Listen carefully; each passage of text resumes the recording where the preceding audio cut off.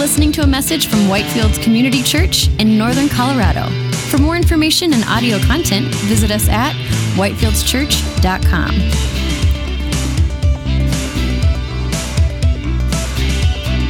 Amen. Good morning once again. Welcome to Whitefields Community Church. We're so glad that you're here with us to worship the Lord by song and by studying His Word. Please open with me in your Bibles to the book of 2 Peter. 2 Peter, conveniently located right after 1 Peter. That never gets old, right? Like I've tried that a couple of times. I'm going to keep doing it. I get your pity laughs every time, which I appreciate. I really do. So it's right before 1 John. So you're looking in your Bible. You're looking, 1 Peter. Right before that comes Hebrews, James, 1 Peter, 2 Peter, and it's right before 1 John. If you're reading the Bible on your phone, we encourage you to use the YouVersion Bible app. Really handy because in there, if you go into the menu, sign in, all that, you can go into the live events. And we've got some stuff on the screen. I've even got a couple links in there for you to follow this week that'll help you go deeper in the stuff we're studying. So if you use that, go ahead and just sign into that, and you'll have the notes on the screen and a few extra links that you can follow as well. So in 2 Peter chapter 1, and we're currently in a series on Sunday mornings in which we're calling it Pilgrim's Progress. And this is our verse-by-verse study through the books of 1st and 2nd Peter. 1st and 2nd Peter. And here in 2nd Peter, Peter is addressing some topics and some issues which are extremely relevant to us today. And I think you're going to see that over the next 3 weeks as we continue through this book, studying chapter by chapter, verse by verse through 2 Peter. Just extremely relevant stuff. The exact kind of stuff that people deal with and wonder about when it comes to Christianity and the Bible today. So this is really relevant stuff. This week, we're going to be talking about the question of how can we be sure that Christianity is even true? That should be pretty important to us, right? We don't want to just believe in fables and made-up stuff. How do we know that this is true, that we're on the right track by following Jesus? That's what we're going to talk about. And so to do that, let's read our text, which comes from 2 Peter chapter 1, verses 16 through 21. For we did not follow cleverly devised myths when we made known to you the power and coming of our Lord Jesus Christ, but we were eyewitnesses of his majesty. For when he received honor and glory from God the Father, and the voice was borne to him by the majestic glory, "This is my beloved Son, with whom I am well pleased," we ourselves heard this very voice, borne from heaven, for we were with him on the holy mountain. And we have the prophetic word more fully confirmed, to which you will do well to pay attention as to a lamp shining in a dark place until the day dawns and the morning star rises in your hearts. Knowing this, first of all, that no prophecy of Scripture comes from someone's own interpretation.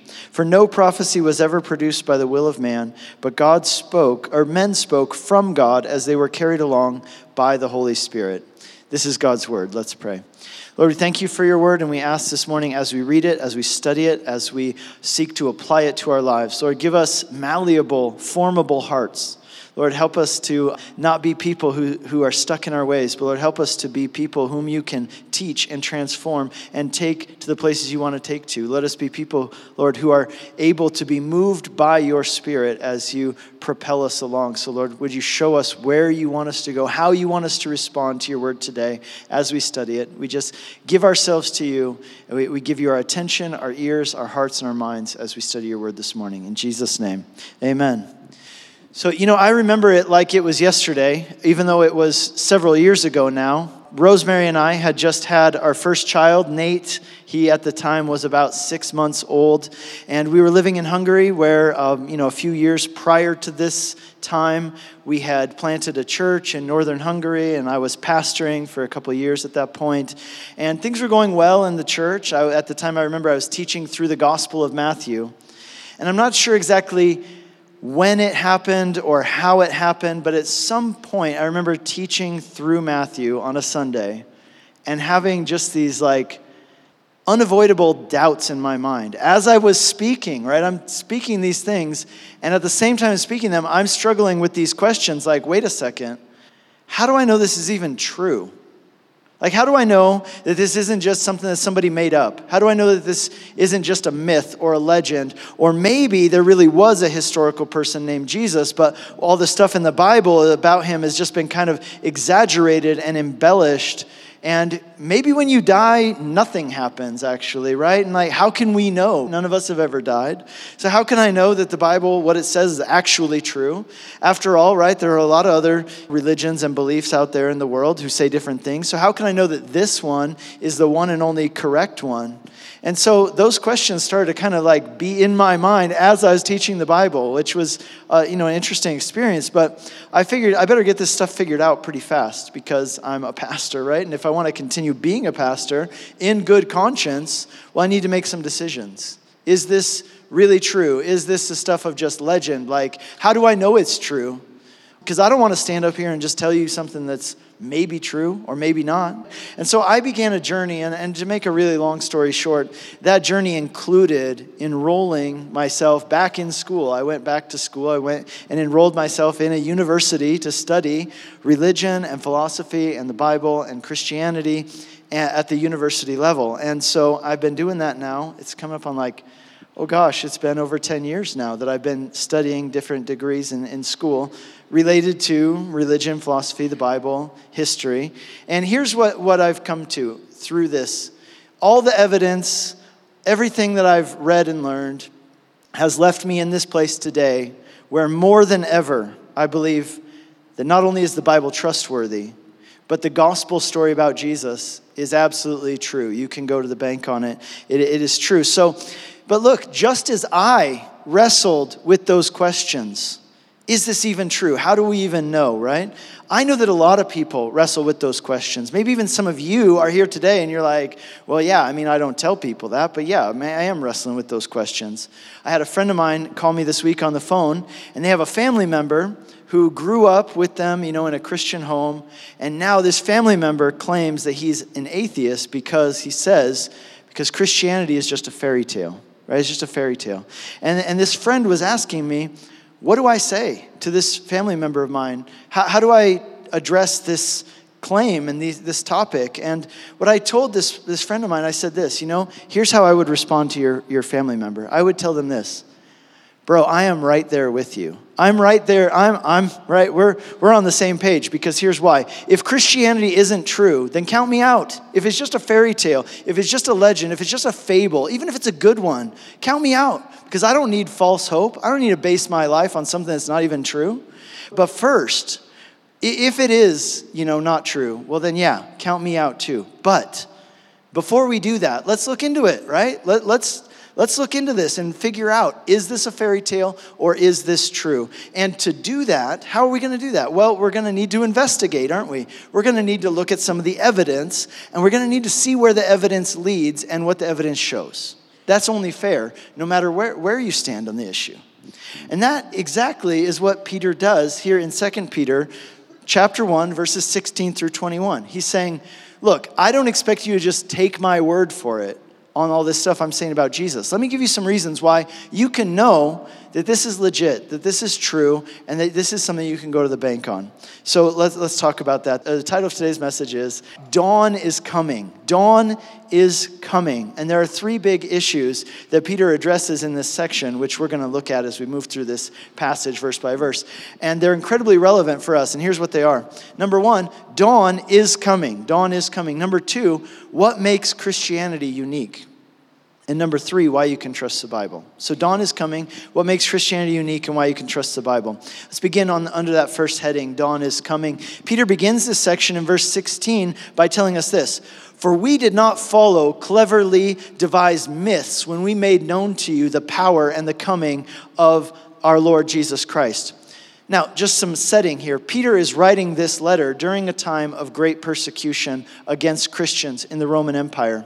Peter was in Rome, which was the epicenter of this persecution that took place. And he is writing this letter to all Christians living throughout the Roman Empire, many of whom, like him, are suffering and being persecuted for their faith. It was a difficult time to be a Christian. And during this great persecution, This is the time when Paul the Apostle was arrested and killed by having his head cut off.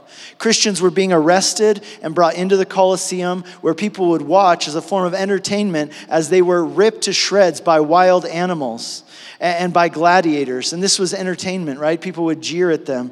And so that's what it meant to be a Christian at this time. At times they would gather Christians and they would drown them en masse in lakes. Okay, and so Peter is writing to Christians who are facing these kinds of situations. These are real situations they're facing. It's a difficult time for Christians who are around the world. And guess what? If those kinds of things are happening, what starts to happen to you? Your faith is tested. You're confused. You're scared. It's putting your faith to the test, you know? You start asking questions. God, if you love us, why are you letting this happen to us? We gave our lives to you, and this is what we get in return. We get ripped to shreds by wild animals. We get drowned in lakes. We get our heads cut off. That's what we get in return for giving our lives to you. You can imagine they were confused. They were hurting. It was a difficult time. And so Peter himself, at the very epicenter of this persecution in Rome, is writing to encourage these people by reminding them of the hope of the gospel. He's reminding them, guys, let's remember what we signed up for. Let's remember what the hope is that we have in Jesus. And Peter's point here is to say this: in Jesus, the hope that we have is not the hope of a more comfortable life here and now. The hope that we have is the hope of a new day. That there is indeed a new day coming, and the darkness of this present age will be driven out by the light of God's glory. That is the hope of the gospel. That is the hope of the gospel. And it's not just a fanciful hope. It's not just a myth. It's not just a fable. It's not just something we made up so we can make ourselves feel better and cope with the difficulties of life. No, this is a hope we can be sure of. And this hope, when you have it, it gives you the strength to face whatever challenges life might bring your way. So what is this hope that we have in Jesus? It is the promise that dawn is coming. Dawn is coming. It's the promise of a new day in which things will be different. In your life right now, I don't know what's going on, but maybe in your life right now, things seem dark. Maybe in your life right now, you're suffering, you're dealing with sorrow.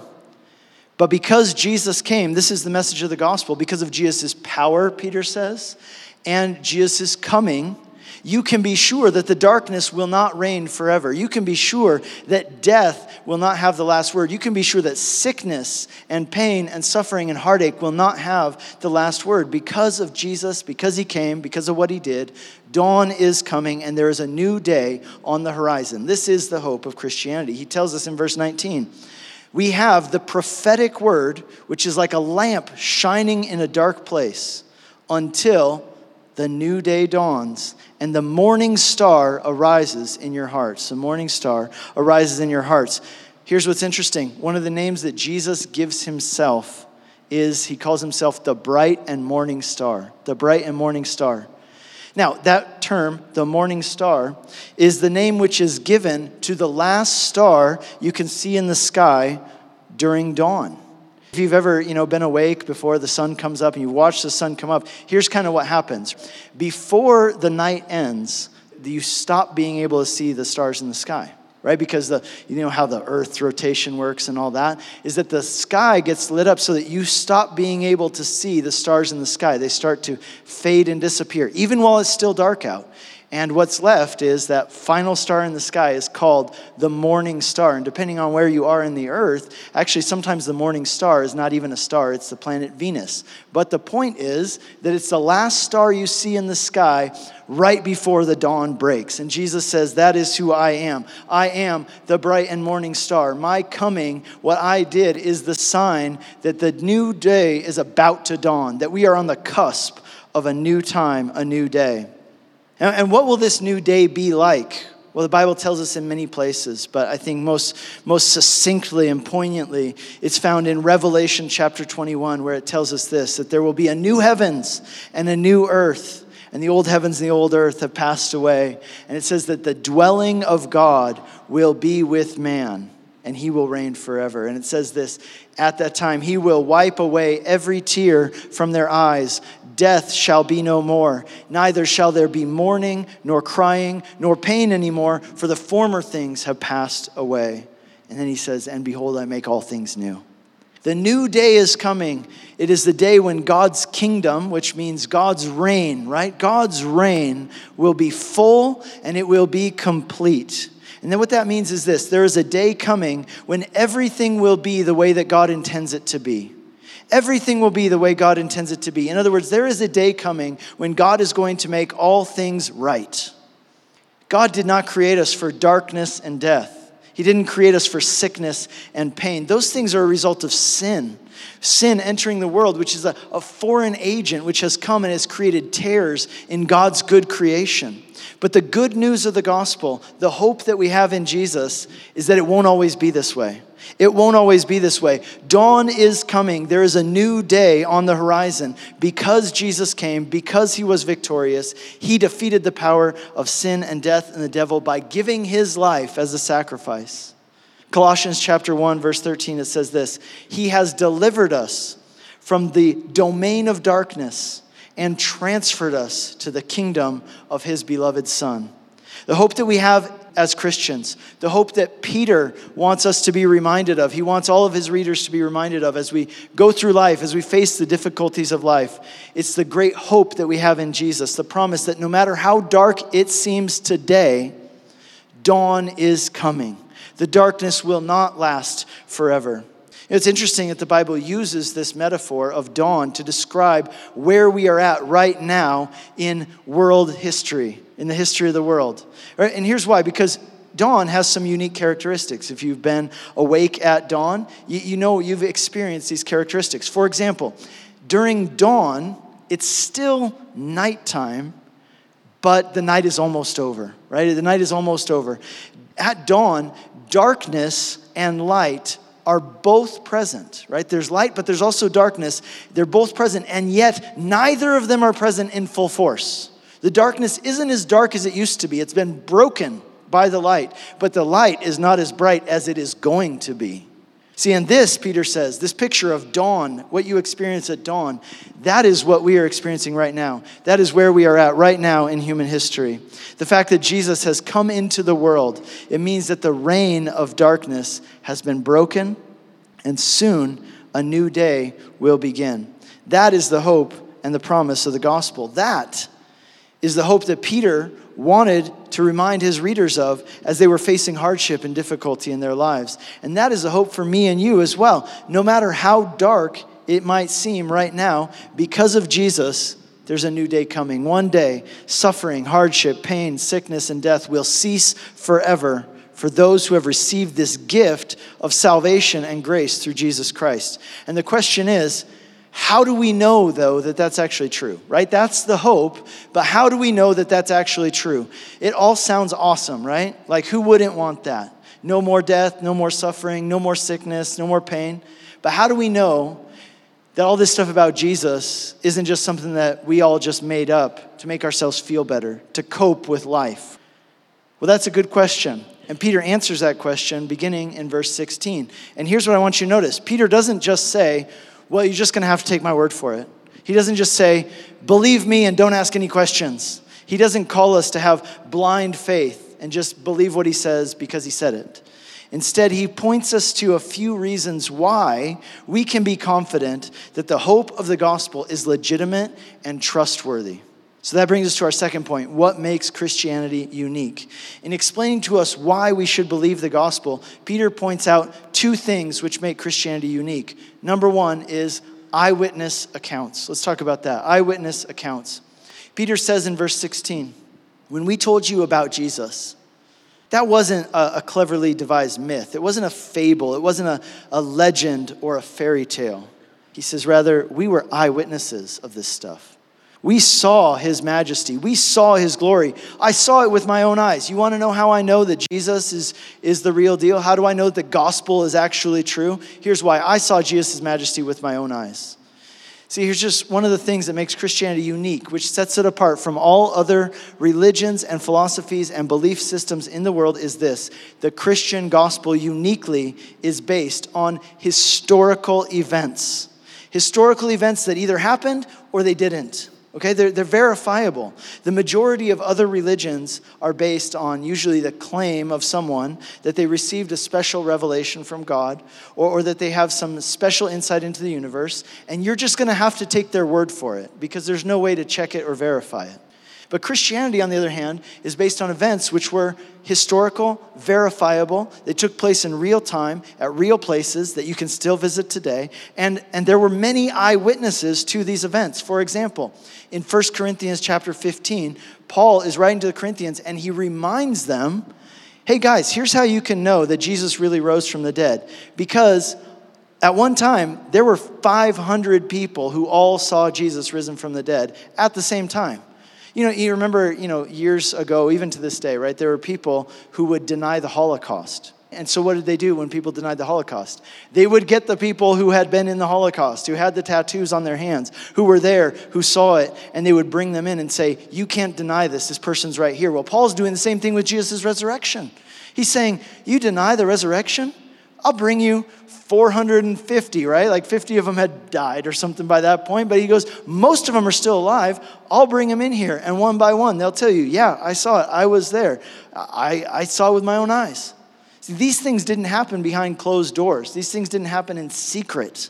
These things happened right out in the open for everybody to see. It was on record. And here's one thing to remember. These people who claimed to have seen Jesus do miracles, who claimed to have seen Jesus risen from the dead, what did they get in return for that? Did they get fame, fortune, notoriety, book deals? They get invited on talk shows, to be guests? No. You know what they got in return for saying, I saw Jesus resurrected. I saw Jesus do this. I saw Jesus do that. They got persecuted. They got killed. They got chased out of their homes. They had to flee their homes. They became refugees throughout the world. Their spouses and children were tortured and killed. Now consider the fact that generally, right, leaders of religions have tended to get money, women, and power, right? But did the early Christians get that? No, they got the opposite of that, right? Like they got zero benefit from saying that they were eyewitnesses of Jesus' glory, and yet they wouldn't stop talking about it. Now, the one and only reason why someone would be so committed to that claim, even in the face of persecution and hardship, was if they had truly seen something that they couldn't deny. And Peter himself, as he writes this letter, he is the target of persecution. Not long after he finishes writing this letter, he himself was executed by the Romans because of his claim that Jesus of Nazareth, this man who the Romans had put to death, had risen from the grave, and that he alone is Lord. Not Caesar, not pagan gods, but Jesus alone. Now, the reason Peter had so much faith that enabled him to say, you know what? No matter what happens, I'm going to continue telling this story. The reason why Peter was able to have so much conviction and confidence is because he had seen Jesus' glory with his own eyes. So when people come and say, this Jesus stuff is just a myth, it's just a fairy tale, it's just a legend, Peter says, no way. I was there. I saw it with my own eyes. I was an eyewitness of Jesus' majesty. Now let me ask you, when was Peter an eyewitness of Jesus' majesty? Well, we could probably make a really long list of times when Peter saw with his own eyes the majesty of Jesus on display. Peter could list a bunch of stuff, right? He could say, I saw Jesus' majesty. I saw him heal a blind man. Majesty, right? I saw him walk on water. I saw him feed 5,000. I saw him resurrected from the dead. Majesty. Those would all be examples of times Peter saw Jesus' majesty. But Peter says this, but you know what? You know when I saw Jesus' majesty on display in a way that settled the issue for me, for good, forever, once and for all? There was this one time when we were up on this top of this mountain and we saw Jesus transfigured before our eyes. Now, what Peter's referring to is a story that's told in the three synoptic gospels, Matthew, Mark, and Luke. It's told in all three gospels, and it's called the Transfiguration. And what happened was Jesus brought his three closest disciples, Peter, James, and John, with him up on top of this mountain. And there on the top of that mountain, Jesus was transfigured. They got a glimpse of his glory. He was bright and shining and radiant in his glory. And it says that there on the mountain with him, as he shone in glory, appeared Moses and Elijah. Moses and Elijah, the two greatest figures of the Old Testament. Respectively, they represent the law and the prophets. Moses representing the law, Elijah being the greatest of the prophets.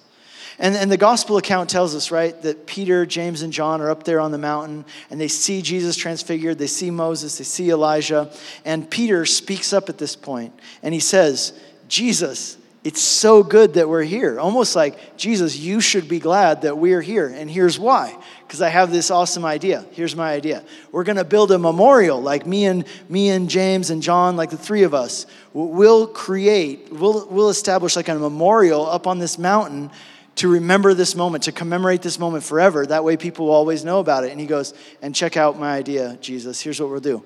We'll build a section of this memorial for Moses, and then we'll build another section for Elijah, and we're even going to build a section for you, right? Because Peter thinks he's being really generous to Jesus. He thinks he's being really complimenting him because he's saying, Jesus, that's right. I'm saying you are just as good as Moses. You are just as great as Elijah. You're like on the same level with those guys. And at that moment, this voice of God speaks from heaven and tells Peter to be quiet. Shut your mouth, Peter. That's what he says. He says, Peter, this is my beloved Son, whom I love, and in him I am well pleased. Listen to him. Stop talking and listen to him, is what he says. Essentially, this was a rebuke. God is telling Peter, this is my beloved Son. How dare you put him on the same level as Moses and Elijah? He is infinitely greater. Moses and Elijah, the law and the prophets, they all spoke of him and pointed to him, right? Don't put him on the same level as those guys.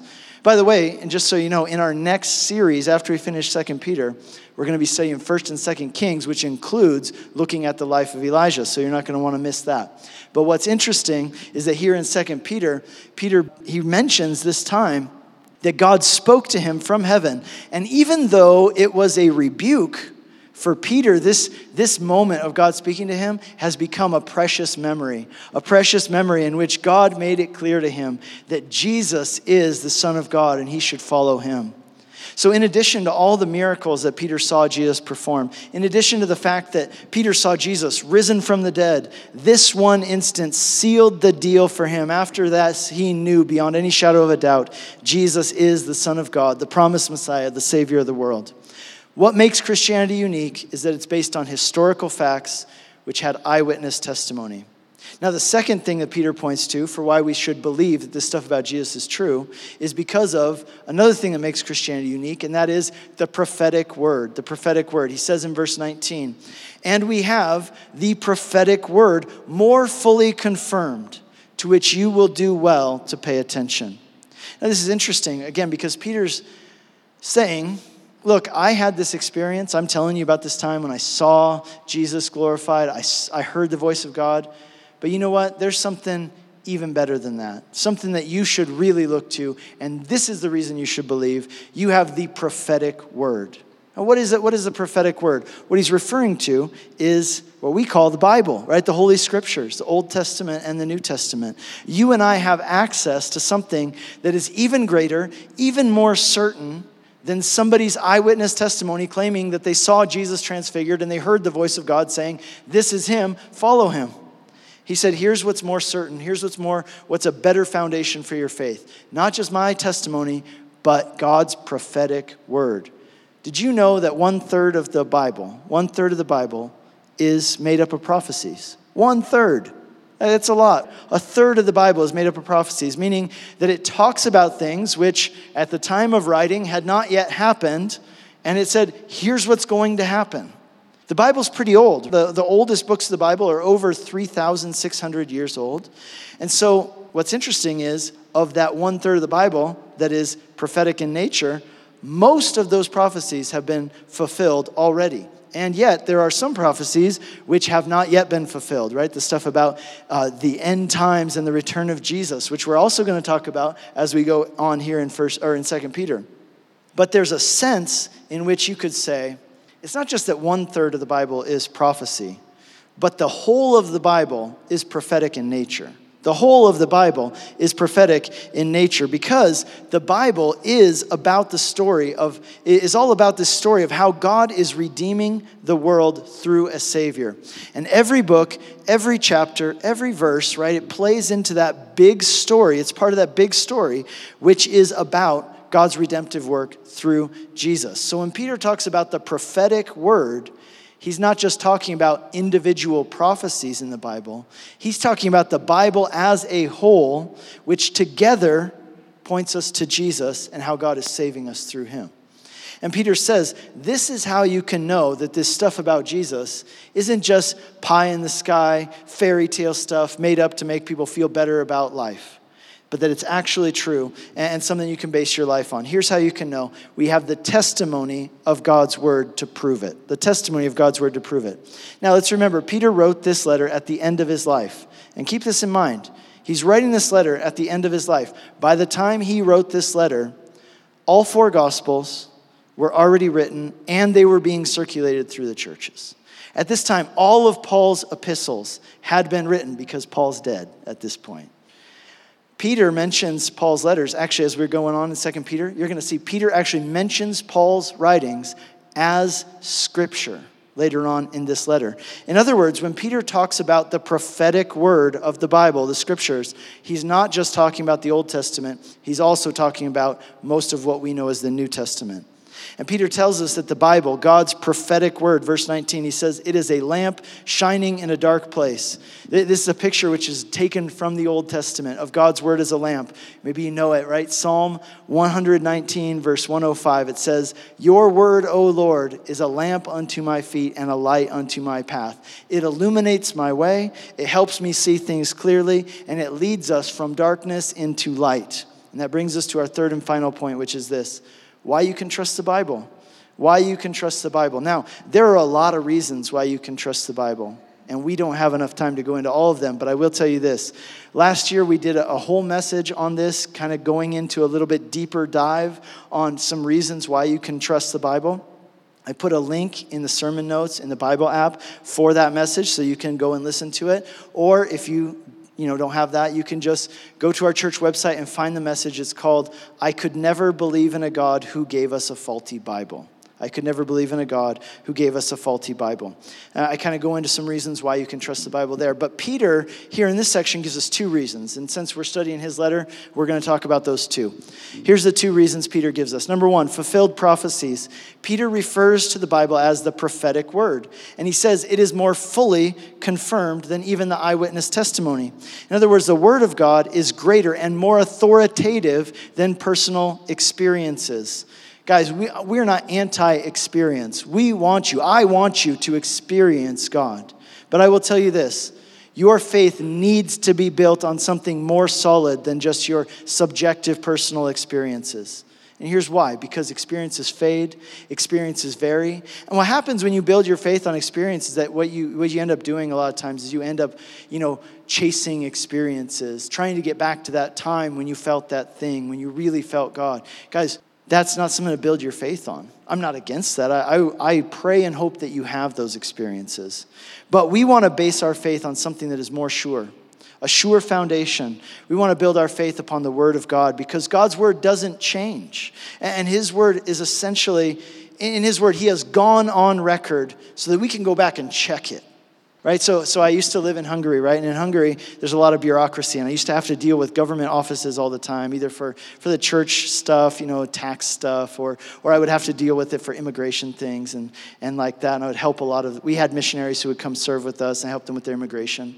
And so there was so much bureaucracy in these government offices, and it could be really frustrating because they would always just one person would tell you one thing, oh, you got to go over here and talk to this person, and then they'd be like, no, don't talk to me, talk to the same person you just came from. And they just kind of play ping pong with you, never really giving you an answer, just kind of trying to get you out of their hair. So they tell you something, even if it wasn't completely, the complete answer. And it was really frustrating. But here's what I did. I learned a little trick that I started using, and it helped me get a lot of things done a lot faster. And here's the trick that I would do, is that somebody at the government office would tell me something, and then I would ask them to write it down on a piece of paper and write their name next to it. And as soon as I started doing that, right, things got a lot smoother, because here's the thing. When you don't have any accountability, you're fine just telling somebody whatever and getting them out of your hair. But when you have accountability, of course, you're going to be more careful about what you say, because somebody can come back and they can check. There's a record. And so what God has essentially done in his word is that he's given us a record. He's gone on record and made himself accountable. He wants us to be able to verify the things that he has said and prove that he has kept his word. Right? Throughout the Bible, but specifically in the book of Isaiah, God says this: you want to know the proof that I really am the one true God? Here's what it is. I will tell you the future before it happens, and then when it happens, you'll look back and you'll say, oh yeah, he told us that. We have a written record of it, and now we know that he really is the one true God. And he says that 3 times in just a couple chapters in Isaiah. Here's the proof that I am the one true God. I will tell you the future, and it will come to pass. So God is challenging us, in other words, to check his prophetic record. Check his prophetic record. So let me ask you, are there any prophecies about Jesus that we can look to verify that he really is the Messiah, that he really is legit? Yes. There are 332 distinct prophecies in the Old Testament about the Messiah. And Jesus fulfilled 332 of them, right? So 332. Now, from a statistical point of view, the probability of one person in the first century being able to fulfill all of those prophecies, given hundreds of years prior to that, it's astronomical. So there's a man named Professor Peter Stoner, and you can read his research online, but he works as a statistician, and he tried to calculate what would be the statistical probability of one person being able to fulfill even just a few of the most obvious, most blatant prophecies about the Messiah from the Old Testament. Stuff like where he would be born, how he would die, who his parents would be, things that he would do during his life, etc. And so Peter Stoner tried to run these numbers. He had a system for it, how he would calculate it. And here was his calculation. He determined that the statistical probability of one man fulfilling all these prophecies in the first century in Israel was 1 to 10 to the 17th power. So 10 with 17 zeros after it, which is crazy. And to give you an idea how crazy that is, and that's just 8 prophecies, by the way, how crazy that is. He said, okay, imagine you had that many silver dollars, 1 times 10 to the 17th power. If you had that many silver dollars, it would be enough silver dollars to cover the state of Texas in silver dollars 2 feet deep. And he goes, now just imagine that on one of those silver dollars, there was an X drawn. And then at random, you got one chance to pick one silver dollar in the entire state of Texas, 2 feet deep, and you pick that one. That's the statistical probability. Basically, it makes winning the lottery look like a sure thing. Except Jesus didn't fulfill 8 prophecies, did he? He fulfilled 332 prophecies. So, how do you know you can trust the Bible? How do you know it's not a fairy tale? Well, here's one reason. Because of the prophetic word which has been confirmed. Guys, this is why the Dead Sea Scrolls are a big deal. Because they date from over 100 years before Jesus. Which shows us that we can see that the Bible hasn't been changed, hasn't been altered. Those prophecies were written before Jesus was born, and he fulfilled them. So we go on. The second reason Peter gives us for why you can trust the Bible is its incredible origin. Here's why you can trust the Bible. It's incredible origin. He says in verses 21 and 22, no prophecy of Scripture comes from someone's own interpretation. Prophecy was never produced by the will of man, but by men who spoke from God as they were carried along by the Holy Spirit. So this is one of the few verses in the Bible that tells us how the Scriptures came to us. And it tells us this: people were moved, carried along, propelled by the Holy Spirit. So when Peter wrote this letter, for example, it wasn't that like his eyes rolled back in his head and he just started moving like a robot without any control. No, through his personality, through his own thoughts and words, he was being guided by the Holy Spirit along the way. And this word carried along, it's interesting because in Greek, this is the word that describes how a ship is propelled by the wind, right? So the sails go up, the wind comes into the sails, and the wind pushes or propels that ship along. So the biblical writers, they essentially raised their sails to the wind of the Holy Spirit, and the Holy Spirit moved them to exactly the right words, the right messages that he wanted communicated. You know, the Bible wasn't written by one person or even by a group of powerful people. I heard somebody say recently that the Bible was written, you were like, the Bible was written by Europeans in the Middle Ages as a tool for oppression.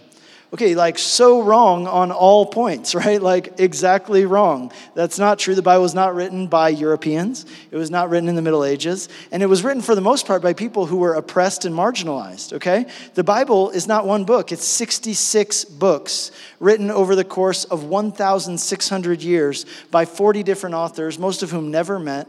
It was written on 3 continents in 3 different languages. And yet, from all these disparate sources, the Bible comes together like pieces of a puzzle and forms one united picture, one united message.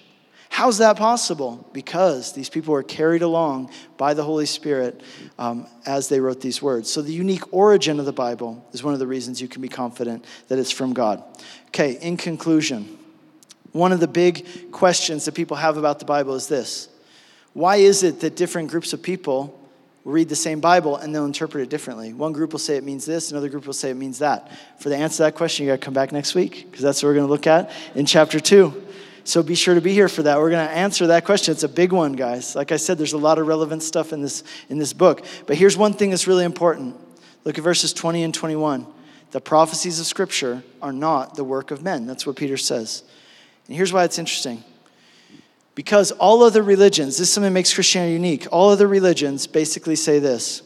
If you try hard enough, if you keep these rules good enough, if you do these things well enough and long enough, maybe you can save yourself. Maybe you can do enough that in the end you can save yourself. But the message of the Bible is completely different than that. It says something very unique, and here's what it says. You can never save yourself. God is too holy, and you and I are too flawed. It is impossible for you to save yourself. You can never be good enough. You can never do enough. And you say, well, that sounds like a bummer. It's not a bummer because this is the good news of the gospel, guys. This is what makes Christianity unique. It's that you cannot save yourself, but here's the great news. God loves you. God loves you so much that he has done for you what you could not do for yourself. He came and lived the life that you should have lived. He died the death that you should have died in your place. He took the judgment so that you could have the hope, you could have the glory, you could have heaven. And the way to receive that gift is by faith. Faith in Jesus and what he did for you, receiving it, believing it, admitting that you can't save yourself, and thanking God for what he did for you in Christ to save you. It's by trusting in him, clinging to him as your hope for salvation, and thanking him for what he did. God's word, it's the light in a dark place. It's the light that leads us to the light of the world, which is Jesus. It points to him, it reveals who he is, and it tells us what we should do in response, which is put our faith in him and surrender our lives to him. Peter told us, right, the scriptures were written by people who put up their sails, and the Holy Spirit carried them along, propelled them to where God wanted them to go. Guys, the Holy Spirit is no longer inspiring scriptures like he was at this time, but the Holy Spirit is still propelling people to where God wants them to go. Let me ask you this. What is the Holy Spirit propelling you to do? What is the Holy Spirit propelling you to do? Peter has been telling us over and over, we're pilgrims, we're sojourners in this world. This world's not our home, and yet God has us here for a reason. He has a purpose for your life. Your journey's not over yet, and I want to encourage you. Put up your sails, surrender your life to him who gave his life for you, and let the Holy Spirit propel you as you respond to the gospel, as you follow Jesus, and as you serve others. Amen? Let's stand and pray.